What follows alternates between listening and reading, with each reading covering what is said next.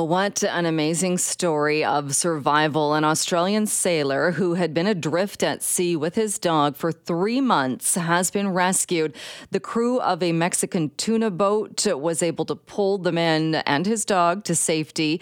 Timothy Lindsay Shattuck is 54 years old. He was on a catamaran in the Pacific, about 1,900 kilometers from land, when the crew of that boat spotted the man and his dog, and then the rescue went into place. He spoke exclusively about these were his words. The first words he said to a news camera. Okay, can I get your name, please?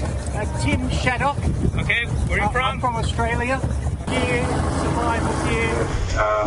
A very difficult ordeal at sea, and I'm just needing rest and good food.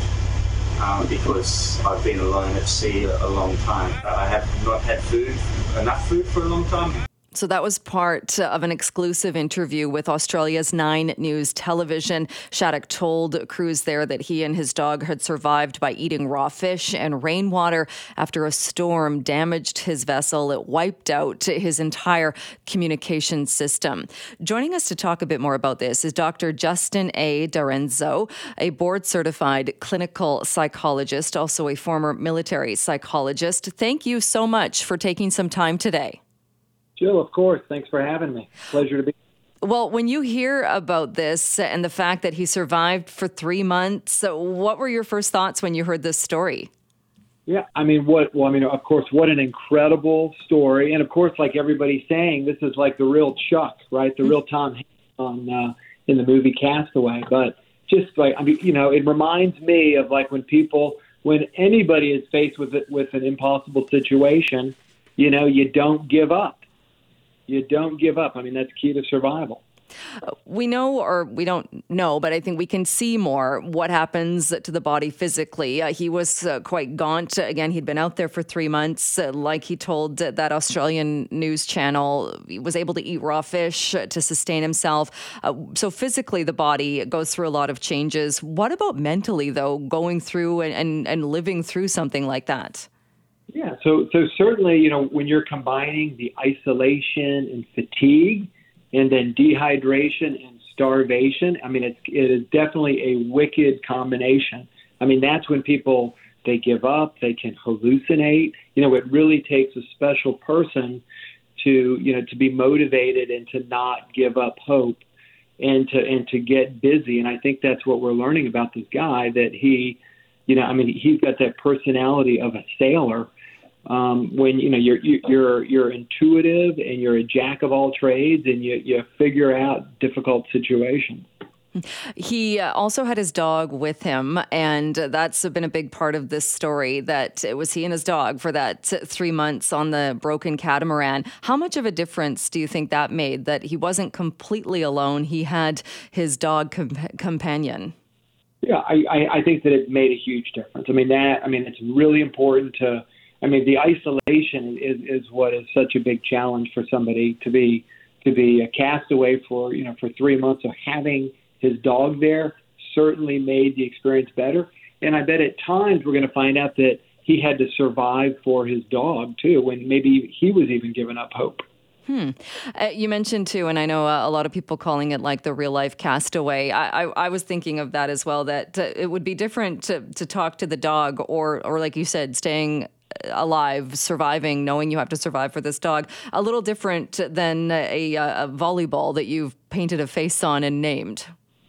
Ben Wilson, certainly, but I think that is what people do. I mean, we when you are lost and you're faced with impossible odds, people that survive, they make some purpose out of the event, and somebody that is a sailor like this guy, they find reasons to survive, right? And certainly I think the dog helped, and it'll be interesting to hear what he says in other interviews as he's recovering. He talked about this as well, that he was able, a couple of things too, that I suppose could also go into the luck category, along with his strong will clearly to survive, that he did have some shelter on the catamaran. So he wasn't in the blazing sun for all of that time. He was able to get some shelter and drink some rainwater. There was enough rainwater that he was able to at least have enough water to survive. So I would imagine, do you put those kind of in the luck category, and that those were very key pieces as well?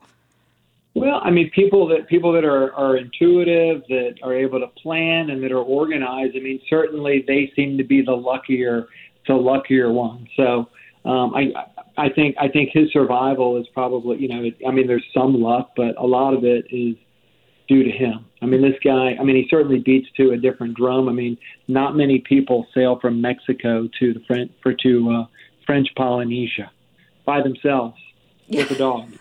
No, that's very true. And if looking at the map at how much, I think it was the distance he meant to go, or his planned trip was, I think, around 3,700 kilometers or something, a very, very long distance. You mentioned too, and I think people will be waiting to, once he's gotten a chance to kind of go through what's happened and realize that he's okay now, learn more about his story and more about what it was like for him to be out there. I did hear in one of the earlier stories that he's a cancer survivor. He at one point had stage 4 cancer and survived that as well. Do you think does that tell us a bit more maybe about his character or make a difference when it comes to surviving? I think it certainly does, but it also, within that story, I mean, he was following a path of recovery and treatment that was really against Western medical advice. I mean, he was following, he wasn't taking medicine, I read, and he was, eating a raw diet too, and then beat stage 4 bowel cancer on his own. So, certainly that tells us a lot about him, but certainly people that, are, you face an adversity, and that can inoculate you in life or prepare you for future challenges. So I think that's partly what happened in this case for him.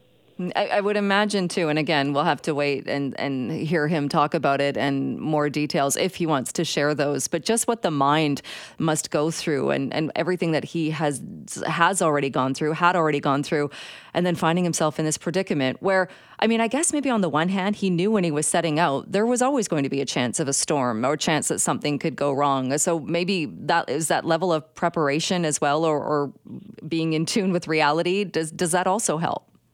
Yeah, I think that's part of it too. But understanding his intent to sail, he really couldn't give a good reason other than just loving to be part of the ocean and part of the water and loving the people out there. So I think that probably helped. I'm sure he was he's very in tune with that way of life. So for most people, it would have been the outcome would have been different.